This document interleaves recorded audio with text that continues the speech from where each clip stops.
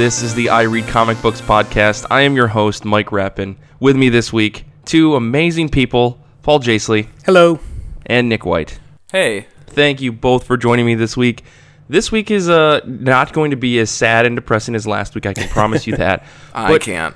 Actually, really, I was going to say, on the flip side, it might be. But anyways, let's talk about what we've been up to, how we've been. So I'm going to ask the question I ask every week, and it's how have you been? And how have comic books been? Paul? Well, I've been good. I've been busy, which means the number of comics I've read is smaller than usual. But don't let the lack in quantity imply a lack in quality, because they're all very good. Yeah.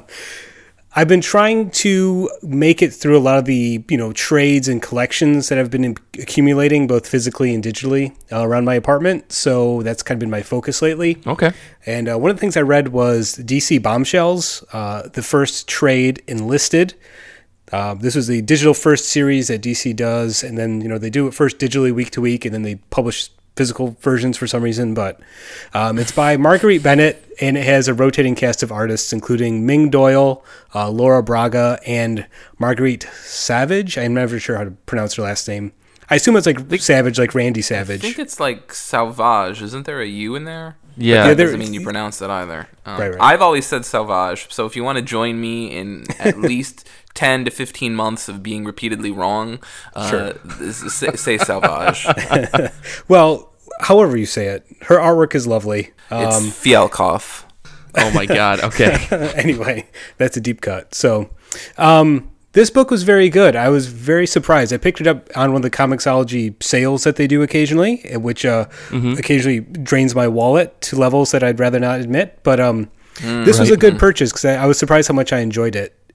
So the DC Bombshells, if you ever look, deep in the pages of the DC solicits and previews, they always have those like statues that they sell that DC Direct sells, and there's those weird statues that are basically World War II pinup versions of superheroines and DC characters. This is a comic book essentially based on those statues, which in theory sounds like it would be terrible, but it's actually a really smart, funny, feminist-minded comic about these superheroines fighting against Nazis in World War II. I really, really enjoyed it. And Everyone loves a good fight against Nazis. Exactly. I'm a sucker for that stuff, and there's no better way to spend your time than fighting Nazis. But this is really enjoyable. I thought I like that it was set in the 1940s. They really played to that style and the artwork and the costumes and such, the political atmosphere. At the same time, it's progressive. You have Batwoman in a relationship with Maggie Sawyer. So that it's all there, all the stuff about these characters in that sort of World War II setting.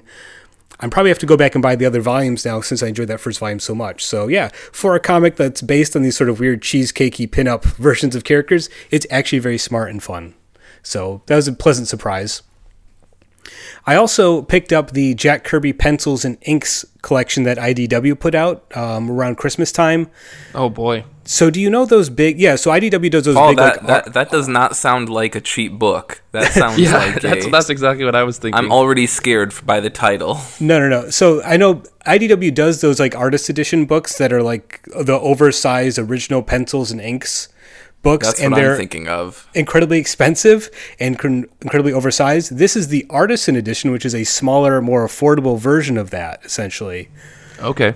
They don't have the actual full-size artwork. What they have are photocopies of the pencils that Kirby did back in the 70s, and they have the inked pages that Mike Royer did. So this collection is pretty affordable.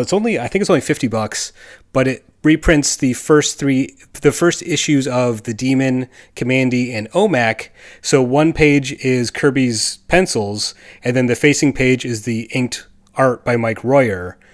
And it's awesome. Of course I love this stuff, and it's beautiful just to look over these pages and take it all in line by line.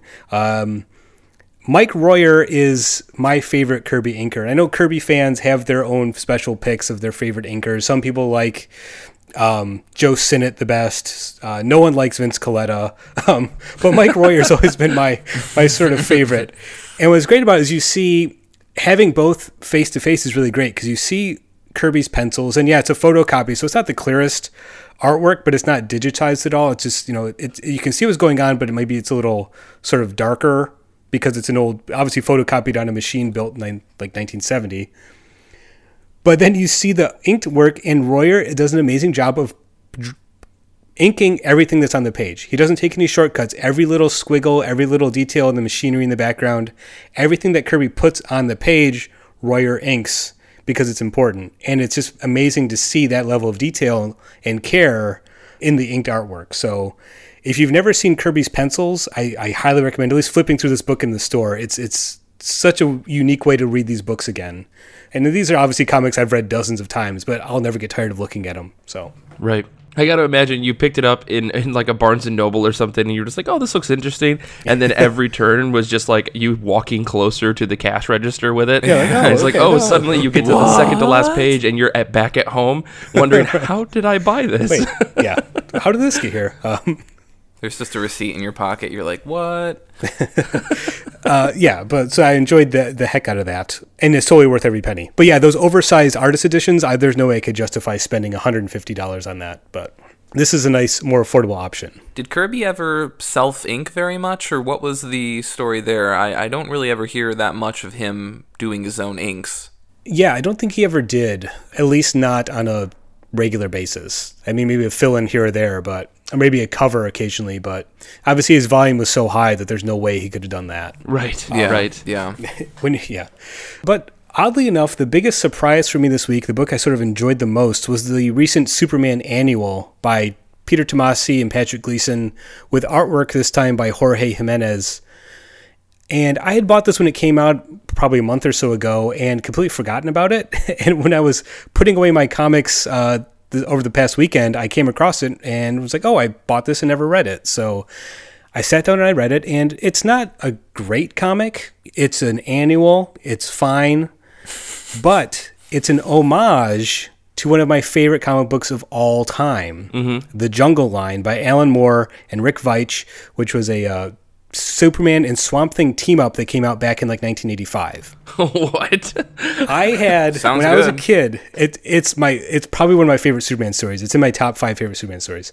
But when I was a kid, I had a collection called The Greatest Team Up Stories Ever Told that DC put out, I think in probably 89 or 90. And I had a copy as a kid, and I read it, and it had the classic stories, Flash of Two Worlds, Crisis on Earth 1, the hard-traveling heroes with the Green Arrow and Green Lantern. But this story, this Alan Moore story about Swamp Thing and Superman, I obsessed over this story. I read it dozens and dozens of times. The panels of it are burned into my brain. It's like one of my favorite comic books of all time. And it's just about Superman getting infected by a Kryptonian fungus that they find on a meteorite. And he starts hallucinating, and he's convinced he's going to die. So he takes a car and drives to Louisiana for some reason. He's drawn there. And then Swamp Thing finds him after the car crashes, and then uses his elemental plant powers to heal Superman.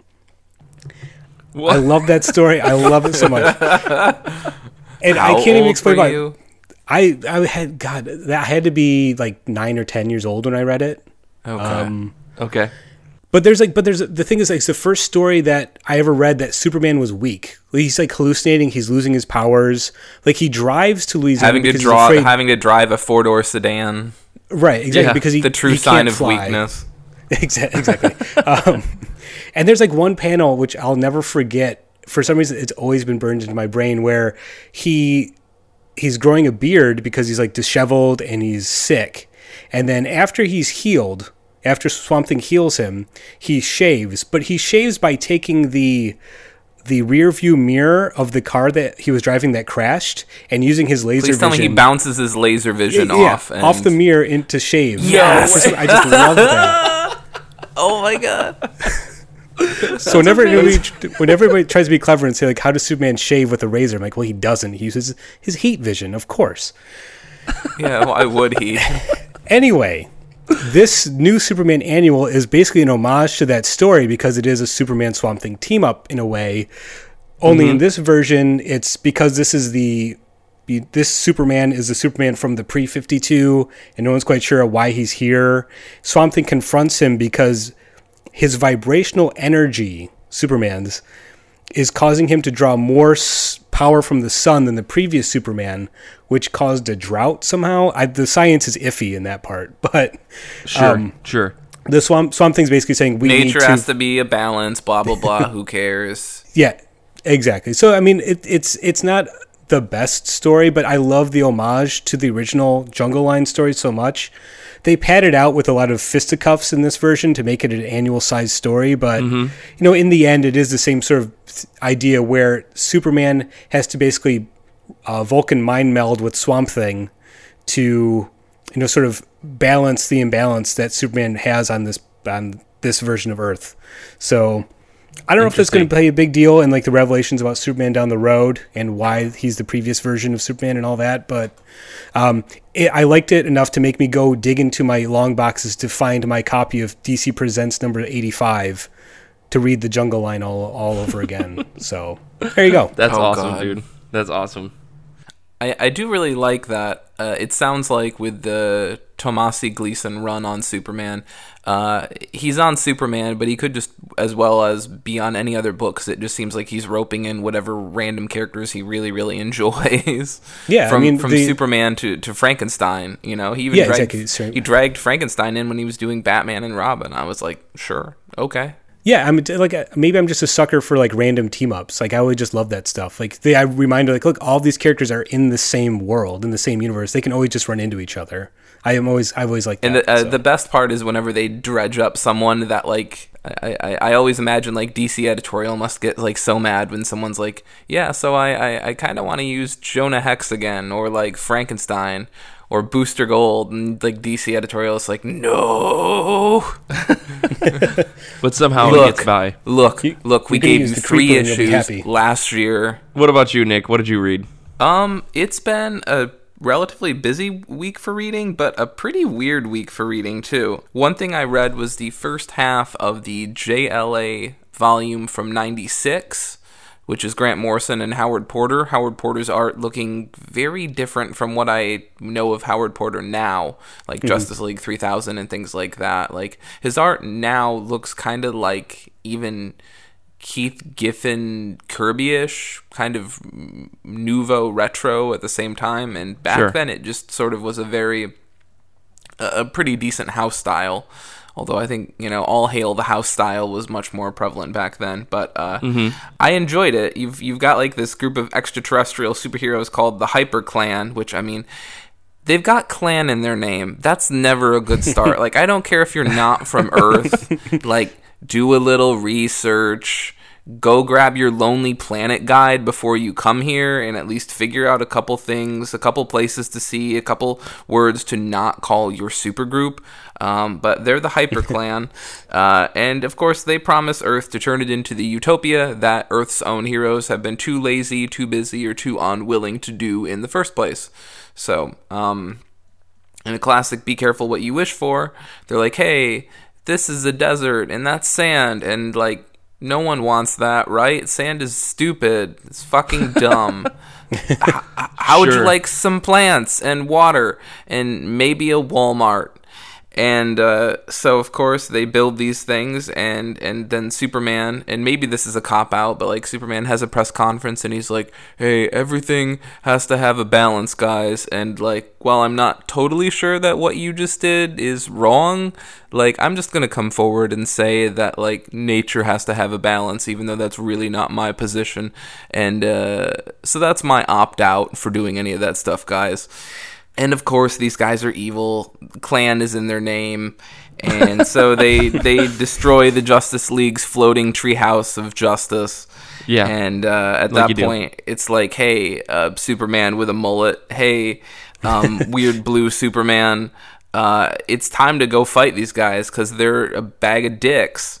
And, you know, it was good. It was good. You know, it was fun to jump into a universe that I really didn't know that much about. So, like, Blue Superman shows up out of nowhere, and I'm like, why is Blue Superman here? Mullet Superman was in the last arc. I thought the whole point of Blue Superman was that he's around when Mullet Superman is dead, unless Mullet Superman is one of the multiple facets following the death of Superman. Paul, you're going to have to help me with that part. Well, with Superman, Mullet Superman was Superman when he came back after dying. So when Superman died, 4 Supermen came back, none of them are the real Superman, and then Mullet Superman turned out to be the real Superman back from the dead.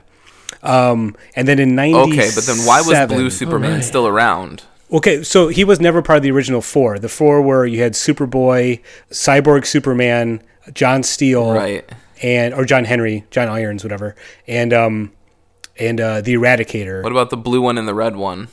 That was later. That's after Superman's already back. So this is Superman. Jesus. Oh wow. That's Superman's like what, 94, and then this is 97 when he gets Electro powers. And I was kind of out of it at that point. I wasn't reading Superman, but I did read Justice League when it was coming out, what you're talking about. And yeah, the Blue Superman was an issue, but Morrison does his best with it to make it sort of fit. So yeah. So I read that. It was really interesting to, for the first time in a while, jump into like what appeared to be obviously like a huge, fully fleshed out like universe, and me not knowing much of anything. But Kyle Rayner was Green Lantern and was constantly being disrespected by everyone. Although at one point I think he says something like, "This is from me, a big manga-loving reader," and he's like in a big robot, and I'm like, all right, that's it. Never mind. Sympathy gone.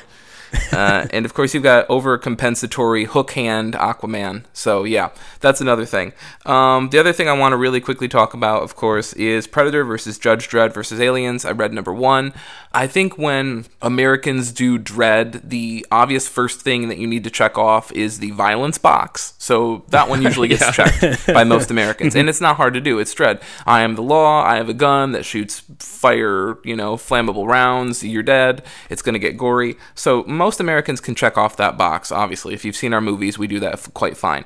The one thing we don't always nail is the comedy box. And I think with some of the more modern American takes on Dredd, it turns into the American-fueled style of humor, of one-liners, and Arnold Schwarzenegger, stick around, hang in there. I don't know if Arnold said that. Actually, I think that's that motivational 80s cat poster. Arnold didn't say that. Sorry. It's very hard to not get Arnold Schwarzenegger confused with a hanging cat off of a clothesline. All the time. But this book actually does it well, and John Layman, who of course did Chew, brings his own signature style of humor, so he doesn't have as much time as most of the Brits did to set up a groundwork. So, but it's not one-liners either. It's just sort of subtle jokes and critiques.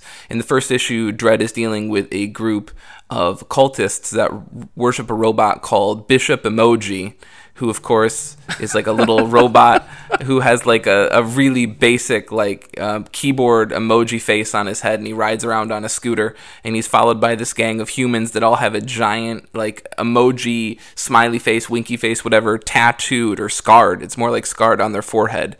So and that's the joke, and that's it. It's not pointed out. It's not made. They don't make a big deal out of it, but it's funny and it's fun, and I'm really enjoying that a lot. Other than that, I'll just quick say All-Star Batman number 5. Glad to be done with Junior. Not really quite certain I get the ending, honestly. I think Superman's like, hey, Two-Face, I'm gonna... whichever wolf you feed, that's what you'll become. And I'm like, wasn't that what it kind of was always? So, anyway, that's what I read. Oh, gotcha. I thought you were going to bring up Ninjak because I know you made a big deal about it to me last night. I mean, Ninjak, the silent issue. So there was a silent issue of Ninjak, except it wasn't fucking silent. There were 2 exchanges of dialogue at the end of the issue. Sorry, I didn't mean to poke the bear on that. I just couldn't believe you were so upset by that. I mean, it was emphatic. It was like less is more, and like it was a real fitting punchline to close the issue. But then don't call it a silent issue. Like don't make a liar out of me. I already told people about this. All right. What are you reading tonight? I'm reading a silent issue. Oh, that's cool. I respect you a lot. I know. Thank you. Now I have to go back and tell those people they can't respect me anymore. Yeah. All 4 How of am us. I going? How am I going to face my family? How am I going to? Exactly. Yeah.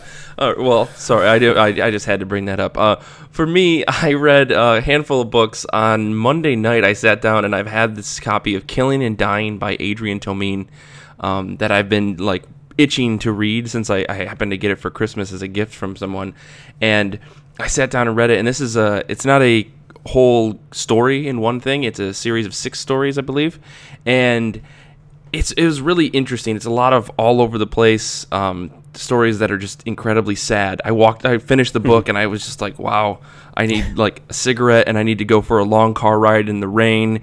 Like something needs to happen so that I can just like something cinematic needs to happen to me now. I've always wanted to like Adrian Tominay's stuff more than I do because his artwork is very, very lovely.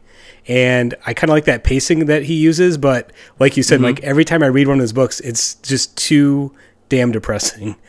For some reason, I just can't really connect to it emotionally in a weird way. Yeah, and this is drawn in quarterly, and their stuff tends to, I think, flow that direction. I haven't read a lot of drawn in quarterly books, but I knew that this is one that I really wanted to try. And Tomine, that's how you say the last name. Thank you, Paul. Yeah. This was really good. Like I think if you want like a nice little anthology story that has some really depressing like tales in it, this is a really good one. I know it's very highly rated, and Tomine's art is absolutely super high, top notch. He draws in a lot of very cartoon strip styles for some of the books or some of the stories. So like one is, I think the first story in the book is just a series of strips about this guy who wants to be a horticulturalist, meaning like he makes art with plants, and it just breaks your heart. And every single story breaks your heart, especially the story titled "Killing and Dying." Like I like had to set the book down after finishing that story. It was absolutely amazing. Like because it's not about like actual death. It's about I don't want to spoil it. It's about stand-up comedy. Of course it can be, Mike. It's got to be deep. It'll wreck you. It's a very good book. So I read that. I read the God Complex #1 that I was flipping out about last week, and boy, oh man, this book was exactly what I wanted. It feels very, very much like an Image comic book with the twist and weirdness that Jeff Shaw and Donny Cates bring to a comic book. Isn't that God Country? God Country. Oh, I wrote it down wrong. God Country. Sorry. God Complex is another book by Michael Aving Oeming, and I always get those. I have been like the last 2 weeks I've been getting the name mixed up for some reason, but that's God Country #1. I'm sorry. At least you're not going to have to go explain the silent issue to people, Mike. I think that's fine.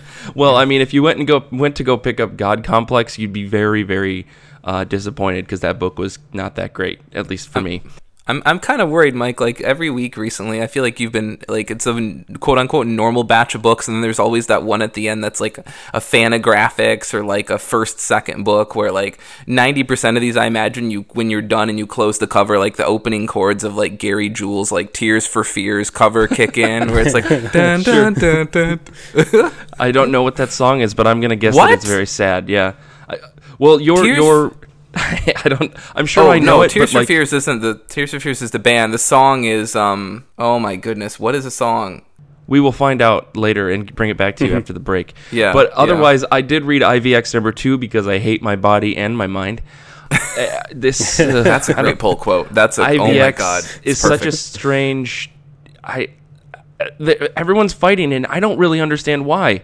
And even in the comic, half the X-Men and the Inhumans are like, why are we fighting? And everyone's like, because we have to. And it's like, but why? Because weren't we supposed to have a talk? And they're like, well, this is how we talk. And then Uncanny X-Men was about how the psychics of the X-Men take over the body of Karnak, which is not going to work out great for anyone. Like, so many things, I'm just like, you all should know this is a bad idea. And I gotta imagine there's one person at Marvel that is fighting for this story, and it's not any of the creators. So I'm really baffled. And this is Charles Soule and Jeff Lemire on IVX. And then I read Uncanny X-Men, which is Cullen Bunn, who has been doing a weird Uncanny X-Men story since the beginning. And his round off at the end, like the story implications about what's going to happen in Uncanny X-Men was really cool. But the story itself, not that great. I mean, in the sense that how can you not, all the characters in this book, how do you not realize this is the wrong thing to do? And I realize that the writer has a lot to say with how that works, but it felt so out of character for these psychics to be messing with Karnak. So if you're reading these books and if you really like what's going on, I'd really like to have a discussion with you. So please contact us in one of the many ways we, have out there. Otherwise, I did read The Punisher #7, Becky Cloonan. This is Steve Dillon's last issue that he did on The Punisher, and I know that this one came out a while ago. I just hadn't brought myself to actually read it. And the issue was good. I think I'm still going to continue reading this Punisher story because I like the direction that Becky Cloonan is taking it.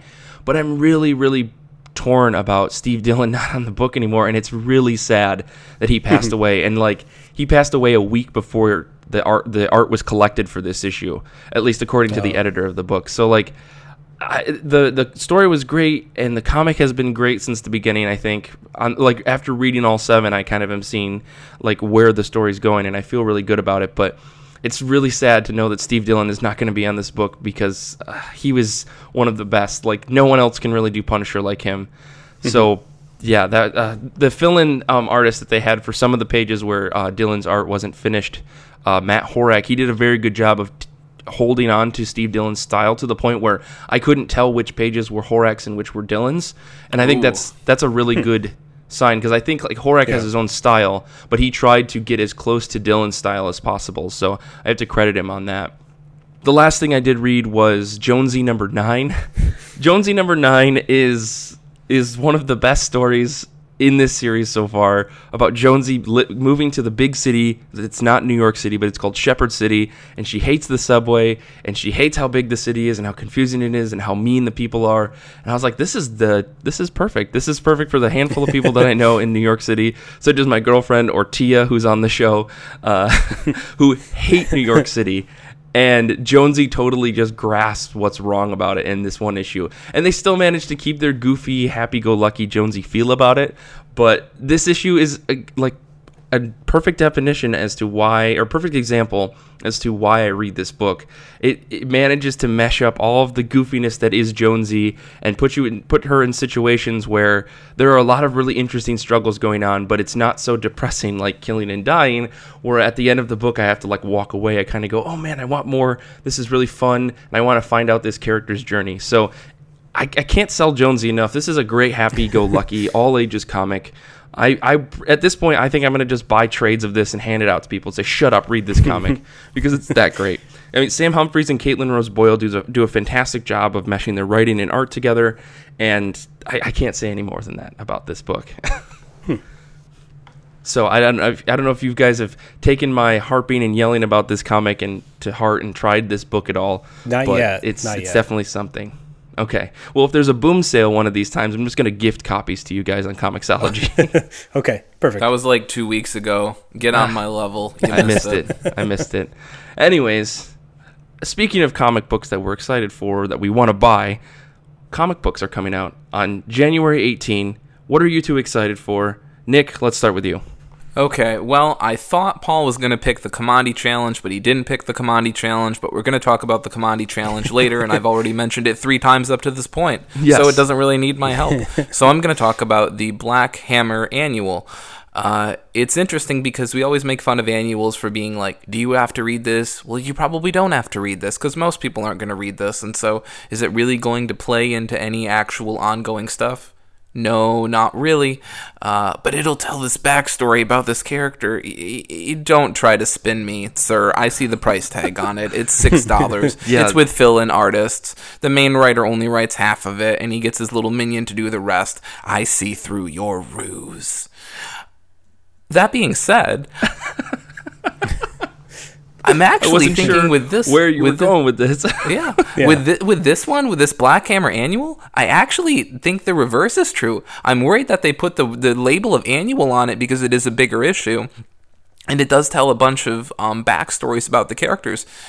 But it actually sounds like it might be necessary. I've been trying to get the word out with people who read this book, because obviously I read previews because I read by candlelight, and I, power up my house with a wind-up generator, and my TV's black and white. But it sounds like this one's going to be really, really essential, or at least very interesting, and I won't say much more about it other than it looks like, if you want to know who is on this book, it more or less looks like Jeff Lemire made a call to all of the people that owe him favors and got them to do this book. So there's Matt Kindt, there's Ray Fawkes, Dave Stewart is on it, Emmy Lennox is on it, Mike Allred is on it, Dustin Nguyen is on it. Basically, go pick anyone that Jeff Lemire has collaborated with, and they're on this book. So it's, Jeff Lemire brought out his Rolodex in went to town, let me tell you. So that's awesome. I mean, that's excited for that. That's quite a number of names. I'm actually surprised that Matt Kindt is doing art.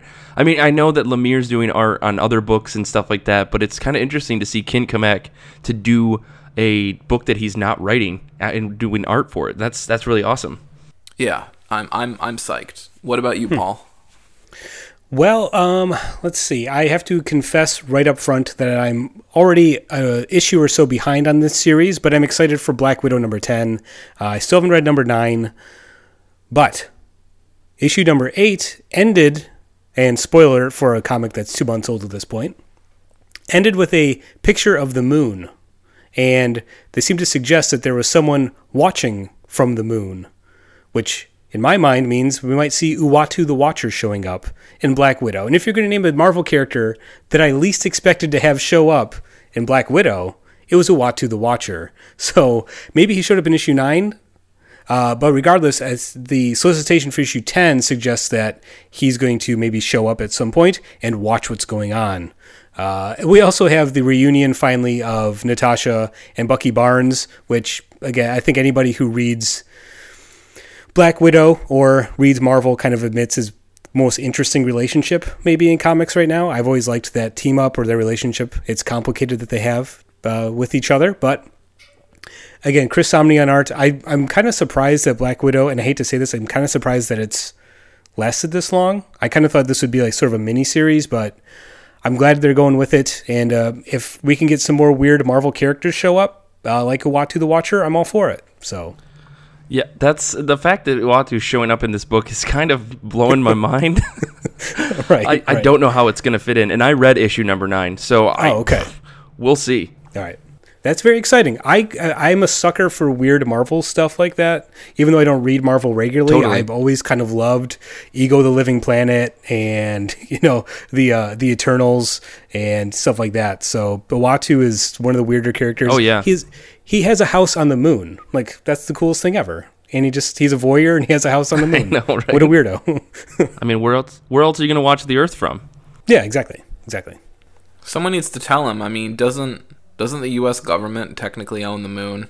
This is some point where everyone's going to be like, Nick, you're so fucking stupid. I feel like there's a big debate about that. Didn't we didn't the U.S. lay claim to the moon, or at least the space?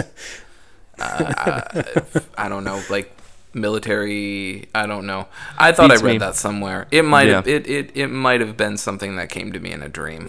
If any of our listeners want to clear up who owns the moon, please do. Yes, please let us know. Well, for me this week, what I'm really excited for is Slam number 3. This is a book from Boom. This is Pamela Ribon on writing and Veronica Fish on art. And if you may have seen Veronica Fish on Archie for a little while, this book is all about roller derby, and I am loving the crap out of it. Oh my goodness.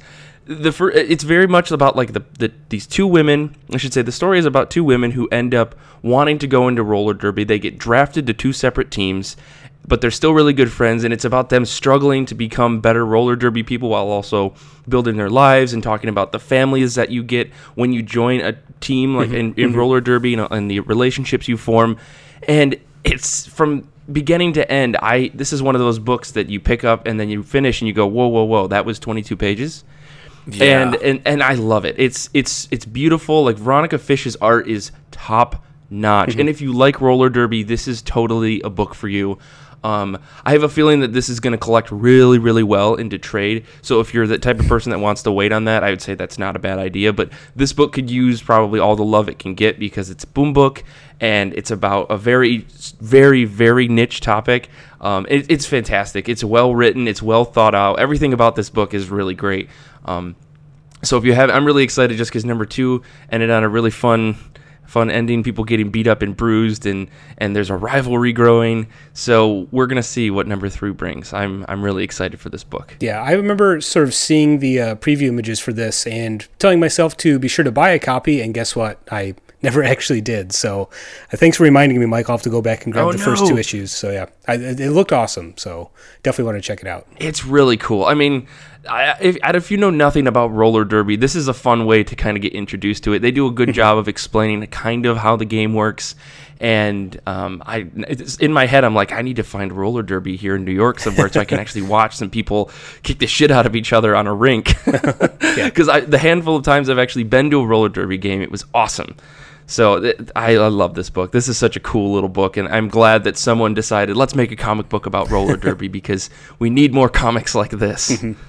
Thus begins Mike's not-so-slow descent into an obsession with underground blood sports. First, it's like roller derby, but like in 5 weeks, you just see Mike in like some back alley, and he's like, choke him out, choke him out. Oh, no. I don't know. That's escalating. All right. Yeah, it got dark. But. This bare-knuckle brawling. Not you, Mike. I mean, you're betting on it. You're not participating. Yeah. You're smart enough to not to not do that, but... Yeah. Roller derby is the gateway drug to, all other underground. So I've been told. Underground fight volleyball. That's my next one. Look, okay, this information was in the same book with the whole moon thing, all right? It's not my fault that...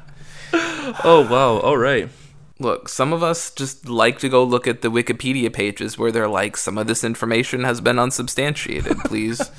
We need, this article needs to be updated. And I'm like, no, it doesn't. This all makes sense to me. I will update it with the information I got from a dream. McDonald's was founded by the Illuminati. You are correct.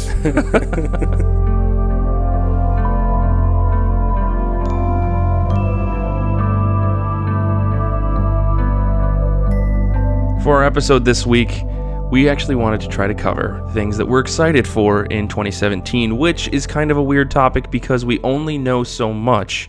However, there have been announcements and different things such as the Image Expo that have given us, some sight into the future and potential hope for things that are eventually going to be coming out. So I know that we each have our own lists, and surprisingly, they're all very different things that we're excited about, or at least we know that are coming out that we want to touch on. So I can start with the one big thing that we know that's happening this year, which is Marvel's Secret Empire, which is apparently a giant event. And it just like, falling out of one event into another, Marvel is moving from IVX, or I should say, from Civil War II to IVX to eventually Secret Empire, which is supposedly supposed to be about Captain America. I don't know. Let me just add so many question marks to this. We have an image, I'll post it in the show notes, by John Cassidy, and it looks kind of over-computerized, if that makes any sense, but that's happening. I have not a lot of interest in this. I don't know if either of you are interested in a Captain America event or another crossover event. I feel like I already know the answer is no. So I will just move on unless either of you have comments on this. One or two quick things. I just want to point out that despite the last 30 seconds that you heard from Mike Rappin, if you've been listening to the show for about the past month, maybe the past year, it doesn't really matter. You know that Mike Rappin is going to buy this. No. So it doesn't really... Yeah. And no. You've heard that line from Mike as well. I did not buy Civil War 2. Here we go. So I didn't buy Civil War 2. So you did buy Civil War. Didn't you buy Civil War 2? No, I didn't buy Civil War 2. I did not. I borrowed copies to read, but I did not purchase them. I did not. Now it sounds like The Room. Now this sounds like The Room. It is The Room. I did not. Other things. Lisa. Other things that I know that are coming up from Marvel are the X-Men Gold books, and I think there's a couple of other X-Men color books, like of various colors of the rainbow. I'm probably going to buy those. Let's just be honest here. I will probably buy those. So I had heard that those. I had heard that the two big ones, the X-Men Gold and X-Men Blue, are going to be bi-monthly books. Bi-monthly? Do you know if that's true? Twice a month. Twice a month? Yeah, let me help you out with that, Mike. I know what that means because DC's been giving me the business when it comes to this concept. I know. Why blue and gold? Does someone want to explain that? Because that worked because that's what it was in the 90s, and we're just in a nostalgia cycle. So Jim Lee why did they pick blue and gold back then? I couldn't tell you. Yeah, my understanding was that because those were the predominant colors of the original team's costumes. Oh, the original uniforms. Yeah. Yes. Yep. Yeah. That sounds. I can roll with that. I know that it's coming. I'm probably going to buy it for a certain amount of time until I can't afford it or deal with it anymore. I mean, I've been on Flash since it started, and on Batman, and I've been okay, but it's still like, it's going to be the $4 price point. And I think that's going to be all the difference. Right. So I don't know. That's one thing I know. And there are other things that I'm actually excited about, but I will toss to either of you, whoever wants to jump in now before I start crying. So someone else, please. Also, that Gary Jules song we were trying to come up with earlier was Mad World. And Mad World. That makes sense. The cover of Tears for Fears. In a now, I think, going to become a tradition on the show where we just correct ourselves after the break. So, hey, I mean, other people, like you get, like last week we talked about this. We want to make a correction. No. We are this good. We will correct within the same show. That's true. We will do that. Paul, what are you excited for, at least? I guess what's coming up in 2016 or 2017, I'm sorry, that is exciting for you? Well, 2017, of course, marks the 100th anniversary of Jack Kirby's birth. He was born in 1917. So I know DC has formally announced something as a sort of tribute or homage to Kirby. I haven't heard anything from Marvel yet, which is not surprising. I don't know. I feel like DC in recent years has been playing up the legacy of Jack Kirby more than Marvel has. Oh no, we really love Jack Kirby. But what DC's doing is actually really, really interesting. They're doing something called the Kamandi Challenge, and Kamandi was a series that Kirby did in the early 70s for DC. It's basically a post-apocalyptic world where animals have evolved beyond humans, and humans are enslaved, basically. And Kamandi's the last boy on Earth. It's a very strange series. It's of all the DC books that Kirby did, it's the one that suffers the most from his wild imagination. You know what I mean? There's a ton of stuff thrown at the wall, and not all of it sticks. And in that sort of... Oh, it's true. Oh, my God. In that sort of same vein, the Kamandi Challenge is going to maybe replicate that by its structure. It's a 12-issue series, but all of the issues are written... is like a round robin kind of thing. Like the first team wrote the issue, then handed it off to the second team. They're like, all right, do something with this. And the second team's like, all right, it's improvisation. It's the yes and telephone kind of game that they're doing with a number of different creative teams. And I know, Nick, you have the list of some of the creators here in our show notes. It's a pretty impressive lineup. Yeah, I didn't quite list some of the pairings, but I mean, you've got names like Gail Simone, Kevin Eastman, Ryan Sook, Dan Jurgens, Tom King, Neil Adams, if you like him. I don't. I think Keith Giffen is in here. Dan Didio's in here. Please, dear God, why? Yeah, it's a pretty good group of people. They didn't pull like an insane amount of like A-list, but I imagine a lot of people are like, I don't want this on top of my normal workload to be handed some story by some other people and be like, I've got to, make this make sense. Are you kidding me? That's so bizarre. I think there is a sort of prestige to it. The fact that it is being tied in with the 100th anniversary of Kirby. So I think there is some prestige. So I think the creators involved, certainly Eastman and Didio and Giffen, like they've gotten a ton of mileage out of their love for Kirby. So I think they're going to be on point for that. So, and Ryan Sook did the Kamandi mini series that they did when DC did that Wednesday comic series. If anybody remembers that from a few years ago. The weekly series that they did, and there was a Kamandi story in it, and Ryan Sook did the artwork, and it was amazing. So I'm very excited to see different takes on this material. Hey, good. All right, things are looking up for 2017. That's great. What about you, Nick? What have you got so far? I mean, we've got a huge list here, so let's just fly through them. So X-O Man of War is being rebooted or revamped or whatever term you want to call it for. It existed before, and it's coming back.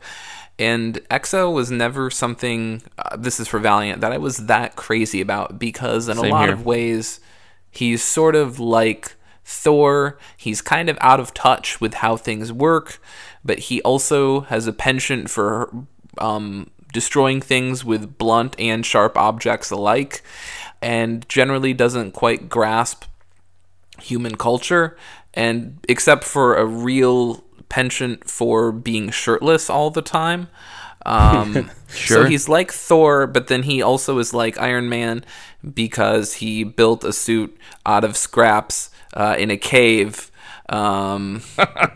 Jeff Bridges delivered that line better than I did. Yeah. And to be fair, he didn't build the armor. I mean, that's another strike against Exo. He didn't build it. He just found it. Right. Lazy. Lazy Iron Man. Although lazy hulking Iron Man.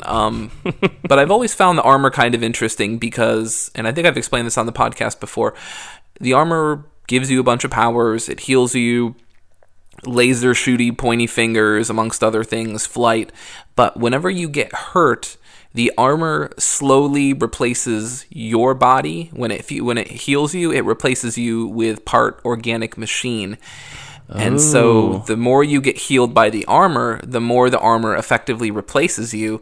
And this, of course, came to a head in the Armor Hunters event, where we discovered that in the past, there have been owners of the Exo armor that have been completely taken over by the armor, and then the armor just goes on, one hell of a road trip and just starts destroying things because it becomes fully autonomous and just starts destroying worlds. So the term of the Armor Hunters. Does this thing actually want to destroy the world then, or what? We have never really gotten a one-on-one chat with the sentient, nature of the armor, but it does seem that when it takes over, it goes on one hell of a bender regardless. Sure. So it just fucking wrecks shit up. So that's why the Armor Hunters wanted to kill Exo.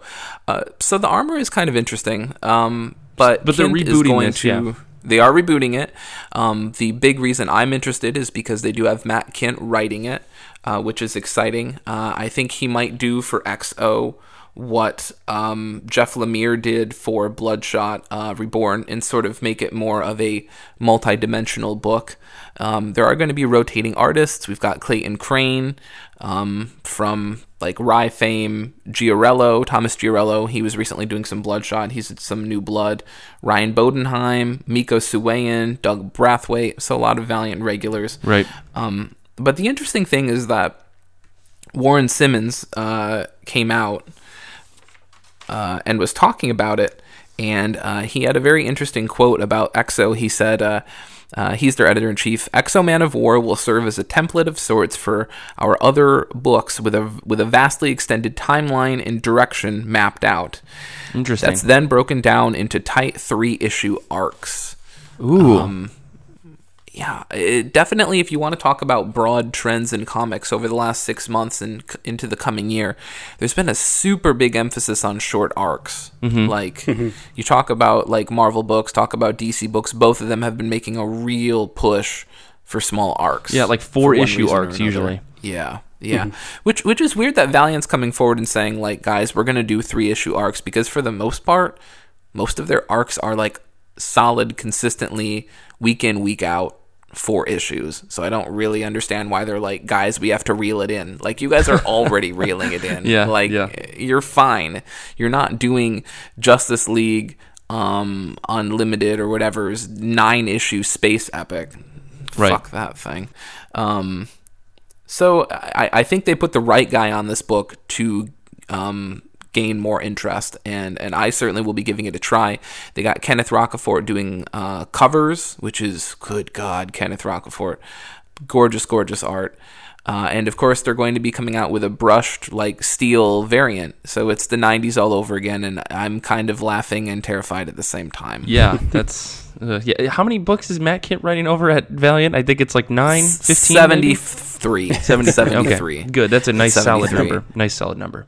My only issue is like that the first big hook for this new reboot is like, it's Exo Man of War, and he's without the armor. He doesn't want to wear the armor anymore, and he doesn't want to do it. So in a lot of ways, it feels like so-and-so's been stripped of their powers for this reboot. Mm-hmm. But you and I both know they'll get them back in like 6 issues, okay? Right.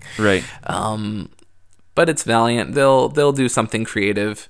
He's probably still going to stab people and be shirtless. So if sex and violence is your jam, and aliens and Visigoths are your thing, you're going to be fine. Sure. I jumping over to another publisher, if I may. I know that Image has 2 big things coming out this year. Supposedly we're getting more Rat Queens. despite the controversy around that entire series, Good God. we're getting more Rat Queens. Curtis Wybe, I know, is coming out. I don't know who the artist is. I know that that's listed somewhere online, but all I saw was new Rat Queens, and I wrote it down and forgot to get the information. But that's coming. And on a more positive... Some real solid leg work there, Rapper. Yeah, I know, doing real work. I know that the end of Invincible is potentially coming this year. There are, I think, 12 issues left.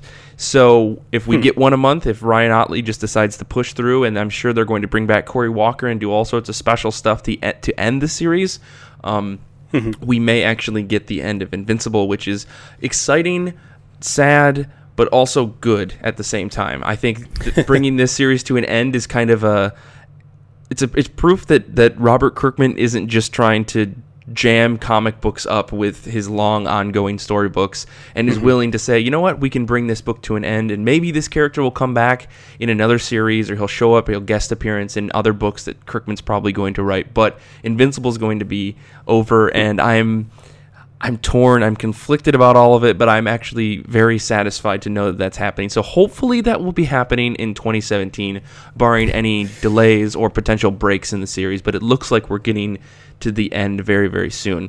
I also know that there's a book called Heartless that was supposed to come out last year from Warren Ellis and Tula Lotay, and that never came out.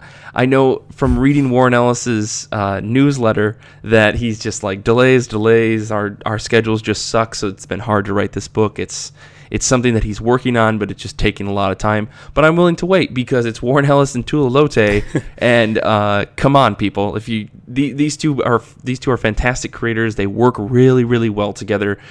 And the book that they worked on before is not coming to mind, but I'm willing to wait this out. I just hope it comes out this year. I don't know if either of you are looking forward to that, but I'm obsessed. Well, speaking of creators that we're obsessed with, Mike, I'm yes. very excited that Tom Scioli is returning to the world of Transformers vs. G.I. Joe for a one-shot Transformers vs. G.I. Joe, the movie adaptation, this March from IDW.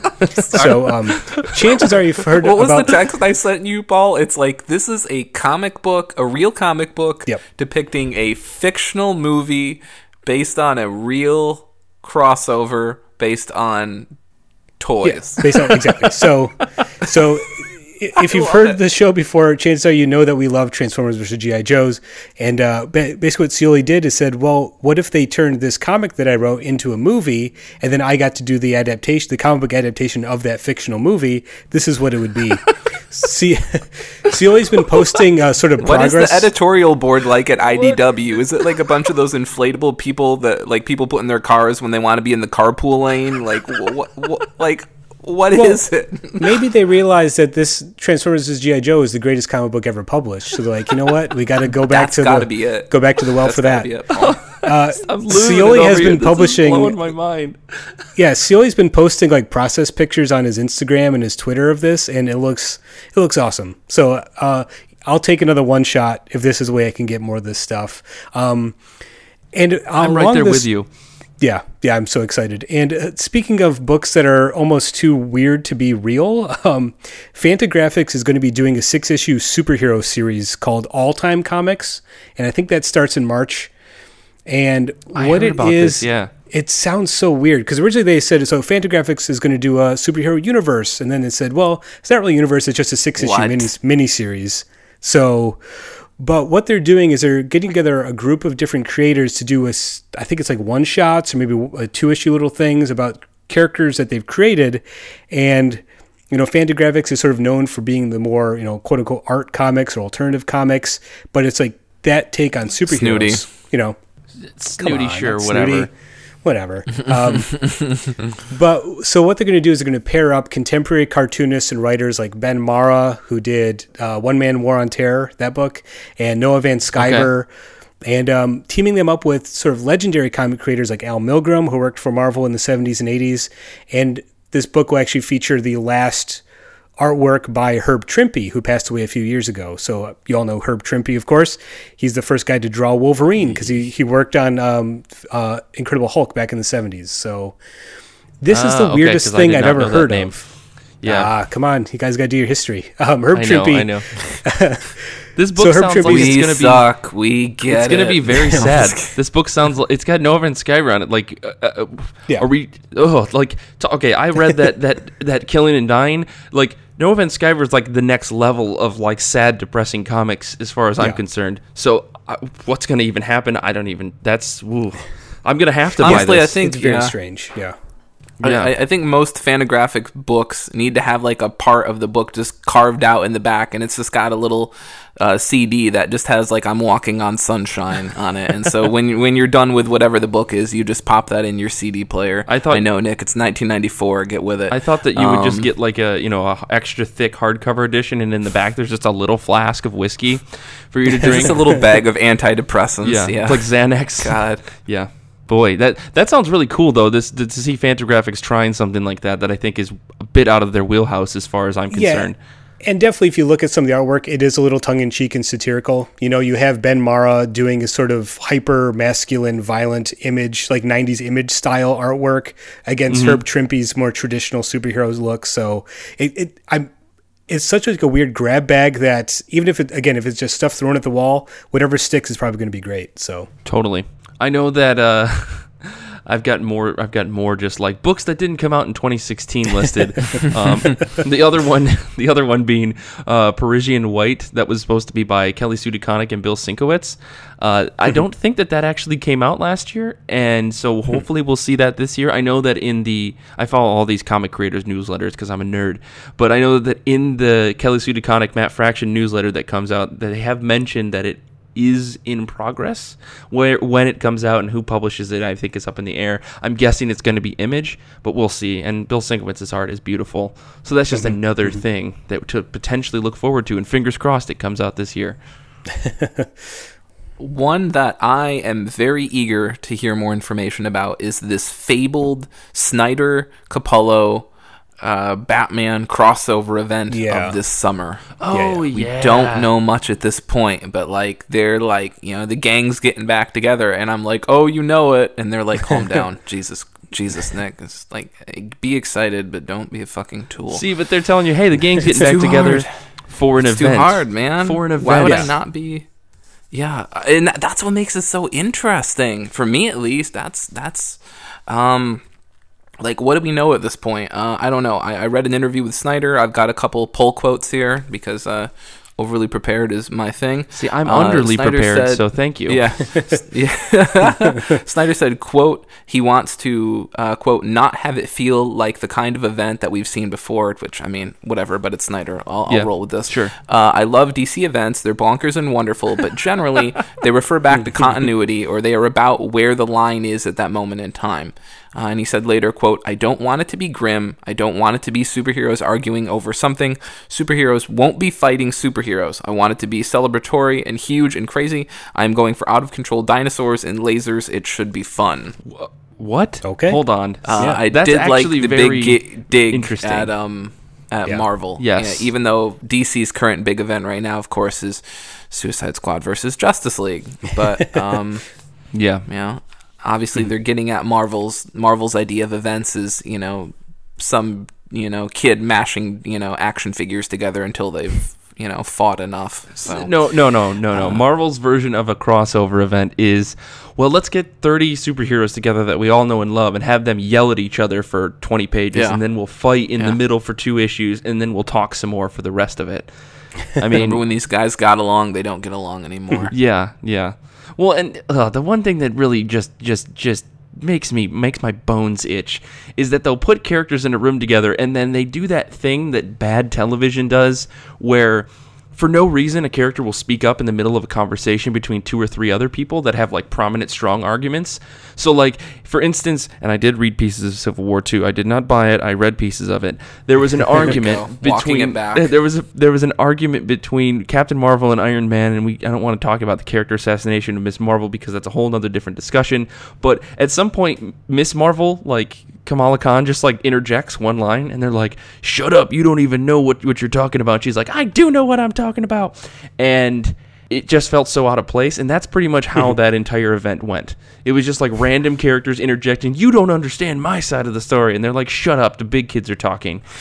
I mean, it's Bendis, and he likes to write a lot, and he likes to show how much he likes to write. So it's fine, but oh boy, yeah, it's definitely just arguing, a little bit of fighting, someone gets hurt, and then people argue some more, and then that's the end of the issue, or end of the art, or the story event. So please tell me that Snyder's going to fix that and do something that's just cool. I have faith in this. I think it's really interesting that they're bringing Capullo back for an event. I do worry about what that means for the future. Other than that, I think he did tweet like a month or two ago that he did sign another contract with DC. But I have faith that Snyder will do something to elevate it above what your average summer event is. Sure. I do wonder, and I do find it kind of interesting that it does seem like the event, even though they've hinted at it being broader, it does seem like this summer event will be very Batman oriented, and I do wonder what that means, because obviously when you try to do a summer event, usually you're trying to hit on everybody more or less, and grab the Green Lantern part and the Superman part. So in a wonderful, strange world, I would see like Snyder and Capullo just jumping into all of the Batman books and doing 2 issues in each one. Just saying like, good God. That would be wild, but it would just like tell a cohesive story somehow. I don't know. Yeah, that would be cool. Pretty fun. Yeah. Just to see them take on all of them. Because I read Night of the Monster Man, I was like, that was really cool. But the difference between art in some of the issues, I was like, really thrown up. I like threw up in my mouth a little bit because I was like, oh, this is really cool. And Riley Rossmo drew it. And then you cut over to Nightwing or Detective, and you're just like, that's not how anyone looks. That's not how none of this looks. And that's the flip side of the coin as well, because in the back of your mind, you're like, geez, it would be nice if there was more of a coherent art style between these. And then the little devil on your shoulder shows up and he's like, are you talking about a house style? Would you like a house style, Mike Rappin? No. DC knows how to do a house style. No, we can fix this problem. I think the actual fix for that is to just do an event book that is just a writer and an artist. That way you're getting a consistent story. And I think that's what has worked so well for Marvel in their events, if I have to defend Marvel events, is that usually when they do these huge events, they have a book that has the consistent everything. And all the other stories are just tie-ins. And I know we hate tie-ins and yada, yada, yada. But like what worked really well for the Jeff Johns big event that you made me buy, Nick, that I can't think of off the top of my head, Forever Evil, was that like it was just a story. It was straight from beginning to end, same artist, same writer, everything, and it worked really well. And like I didn't feel like anything was jarring. All the characters looked consistent, all the enemies looked consistent, like the world looked consistent.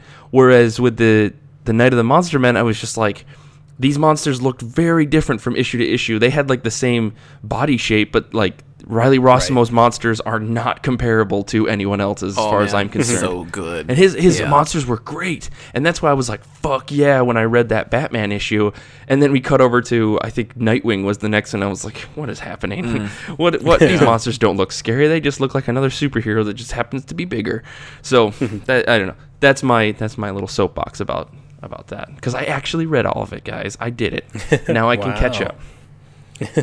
Well, Paul, you didn't like that, did you? Forever Evil? That wasn't totally your.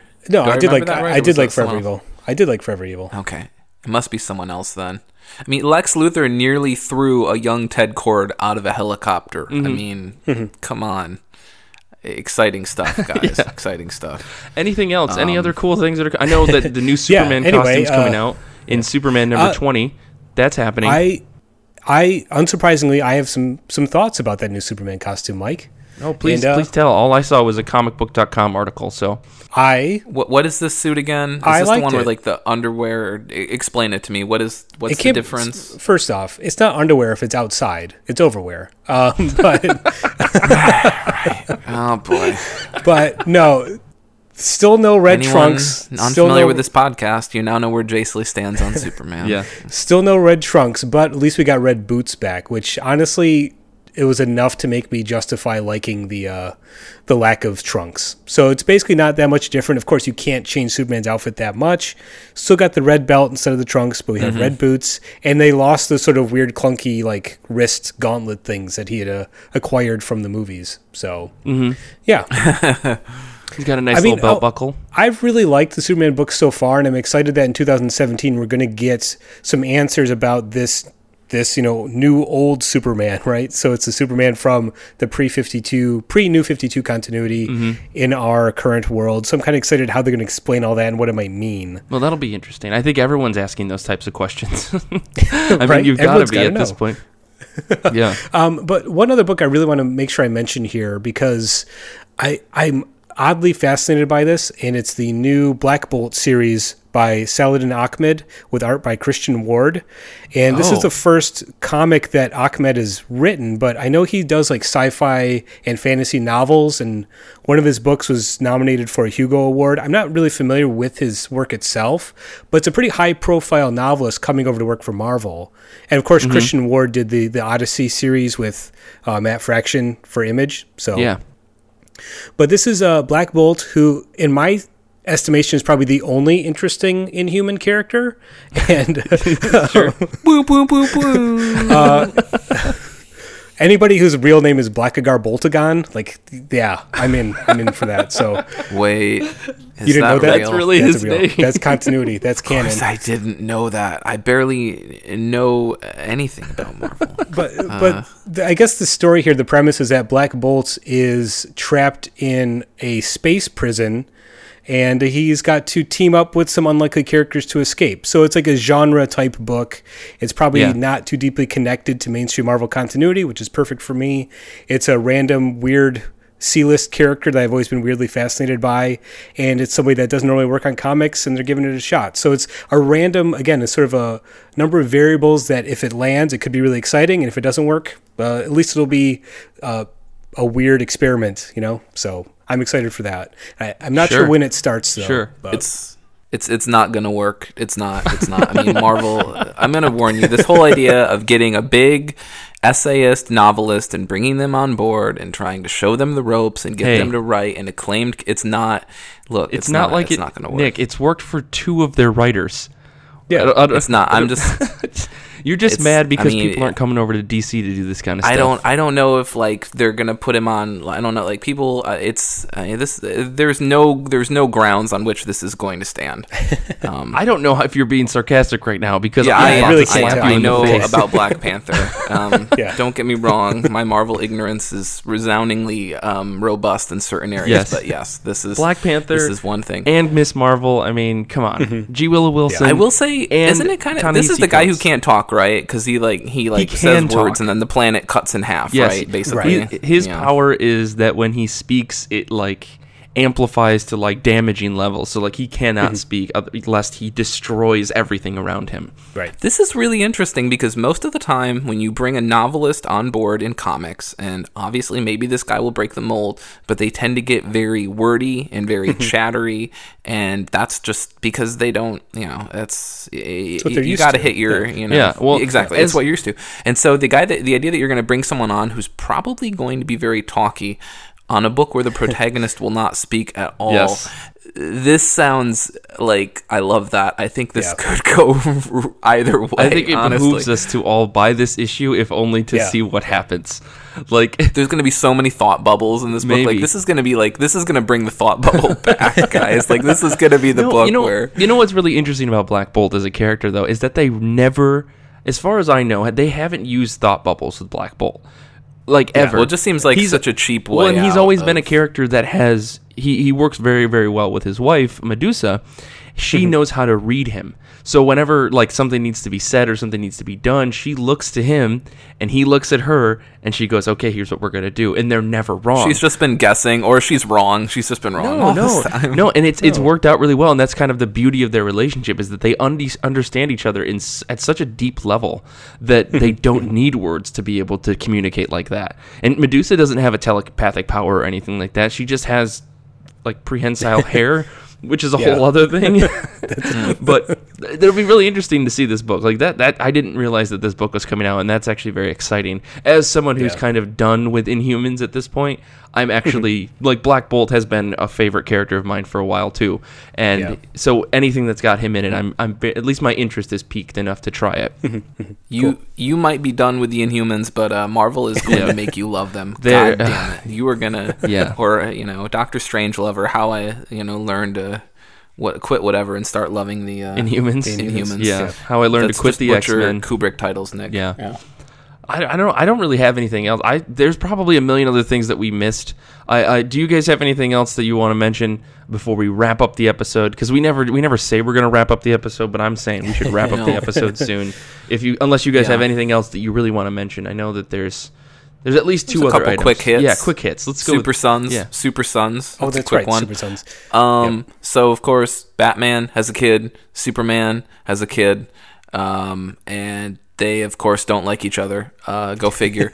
And Peter Tomasi is writing it, and he, for me, is the best writer of Damian Wayne out there, hands down. So Jorge Jimenez's art looks pretty good. I don't know much about what is Superman's kid's name? Frank? Is it Frank L. It's Frank? John. Is it Frank? He's named after his grandfather, Jonathan Kent. So Okay. Okay. John L. So- Is it John L. or is it just John? oh boy, John. You guys. I don't know if he's teasing you because honestly, I don't know either. That's teasing, a joke. Totally It's- teasing. I'm sorry. There's also the new Batwoman series written by Margaret Bennett and James Tynion IV. Art by Steve Epting. I've been waiting for a solo Batwoman book again for a while, so this is a good creative team. I'm very excited for that. That's gonna get me. I'm on board. Doesn't matter. I've come to really love Margaret Bennett's writing on, like, her animosity has been stellar. So I'm totally on board. Yeah, that'll be good. As long as the book doesn't get too modern pop culture referentially. I mean, she can do that in... See, but that's totally not Batwoman. I think if she was writing Batgirl, it would isn't, work. and that's why it shouldn't happen. Yeah. And that's why I don't want it to happen. See, you gotta try. You gotta try animosity. Animosity works. It doesn't do that. She can totally write a book and that that's isn't what I'm like saying. that. Aliens Dead Orbit is probably the only other one I want to bring up. James Stokoe, the artist who did Godzilla in Hell. And he also who did, was on a little chunk of Moon Knight, which was fantastic. And it was the Moon Riders, and they were flying in space fighting against werewolves. It's awesome. I feel like every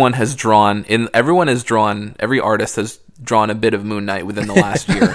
It honestly feels like every day I'm like, oh man, I really love this guy's work. And Mike's like, he worked on Moon Knight too. Yeah, man. Go figure. I mean, but, Jeff Lemire somehow managed to wrangle in some friends and was just like, let's do this book together. And Francavilla even showed up. So, come on. That book is Jeff fantastic. Lemire must have some serious fucking dirt on a lot of people. No. You know, he writes Sweet Tooth that everyone's he's like, oh, he's this really kind, sensitive guy, but really he's like got dirt on everyone apparently. No. So what is this I'm just Aliens? kidding. What is this Dead Orbit about?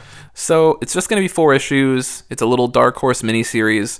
We don't know much about the plot other than it's a lonely engineer who's the only guy on a space station at the current moment who gets attacked by xenomorphs, and of course he's going to have to try to survive. And honestly, if the Alien series has taught me one thing, it's that if you're an engineer on Earth, that's a good, hardworking, solid, great way to earn your living. Maybe a little bit boring, but you can really stick up for yourself and be proud. But if you're an engineer in space, you might as well sign your own death certificate. Like everything I've learned about science fiction is like, if you're an engineer in space, bad shit is going to happen to you. Like, honestly, it's like you might as well just do yourself in, because it's the most dangerous job in space. Apparently. It really is. Yeah. It's like, look, I just want to build this space station, or I want to build I don't know what engineers would build, a space bridge. I want to build a space bridge. Space elevator. That's a thing. And then it's like, too bad, you're an engineer in space. Get fucked. So, Well, see, I'm going to put on my tinfoil hat here and say this is just the American government trying to dissuade us from traveling out into space. See, they don't want us to actually know what's out there. So they use things like Godzilla and kaiju and other dimensional forces and aliens, xenomorphs, predators, just to say, you know what, it's scary out there. Don't go. And all these comic book writers are just in this cabal together. No, I can't do that for too long. It's too much bullshit. Can you slow down? I'm trying to write all of this down. Yeah, we'll have a long sure conversation after the episode.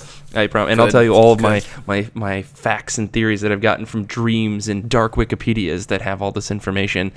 That's got to be a thing out there, right? The dark web Wikipedia that just has sure. user-edited information about things the government doesn't want you to know. Jordan has introduced me to a radio show that comes on late at night on like real broadcast radio, and it's all about conspiracy theories.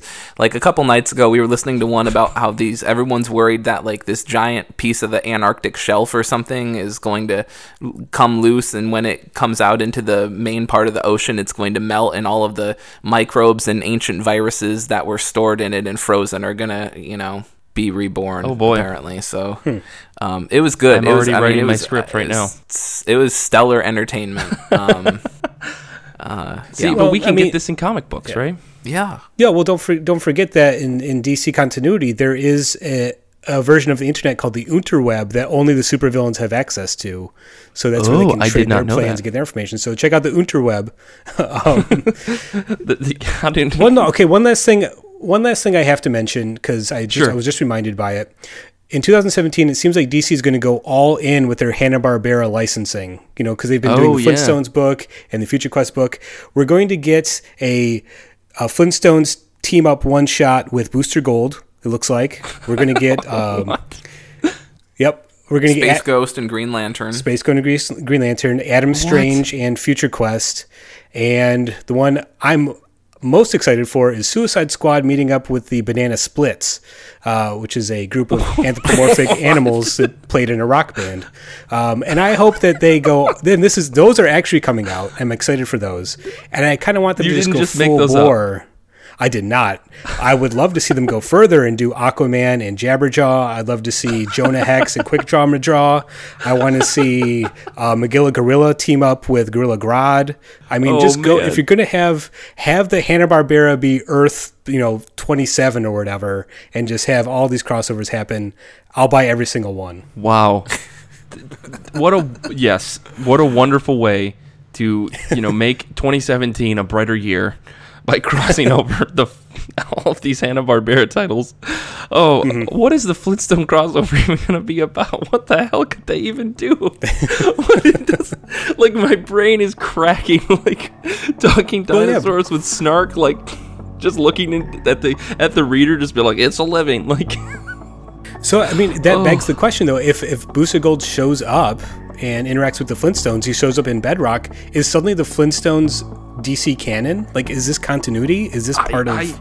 See, that begs the question. Right? It's like the Batman Teenage Mutant Ninja Turtles crossover that they did, or the the Justice League Power Rangers one that they're doing right now, which in the current issue, Batman steals the Pink Ranger Zord and flies away with it. So I just want to know, where in the continuity does this fall, if it does at all? Because that's amazing. We need answers. These are important questions. So these are very important questions. 2017 is looking brighter in comics, at least. Exactly. We can definitely say that.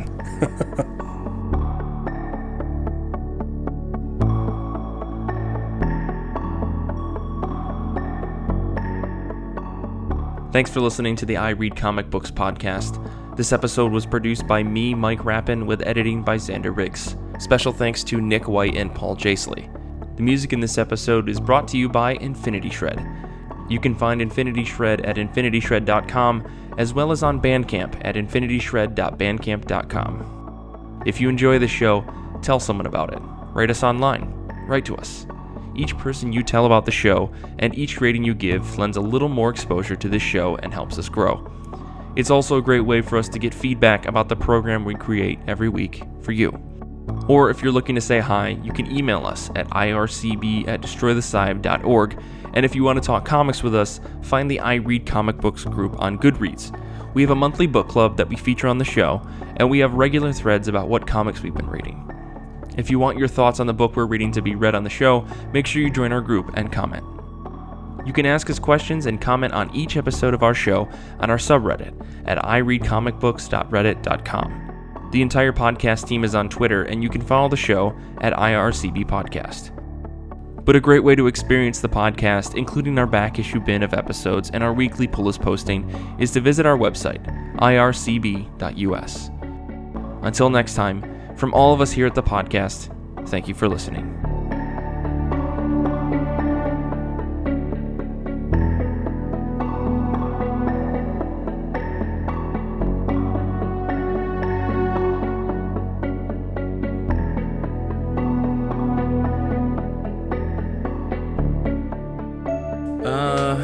Yeah, I for better or for worse, I grabbed a lot of that Godzilla yesterday, mainly because I wanted to see Stokoe's art again, because I don't know if you saw in the notes, but he's doing an Aliens, and good God. Yep. Have you seen the art for that? They are for what? For Dead Orbit, the Stokoe Alien series. Oh, no. They've released You a sent me couple of that. promotional images. Yeah. Oh man, it looks really good. and of course, I did want to finish Godzilla in Hell. I bought the first issue when it came out, and I liked it.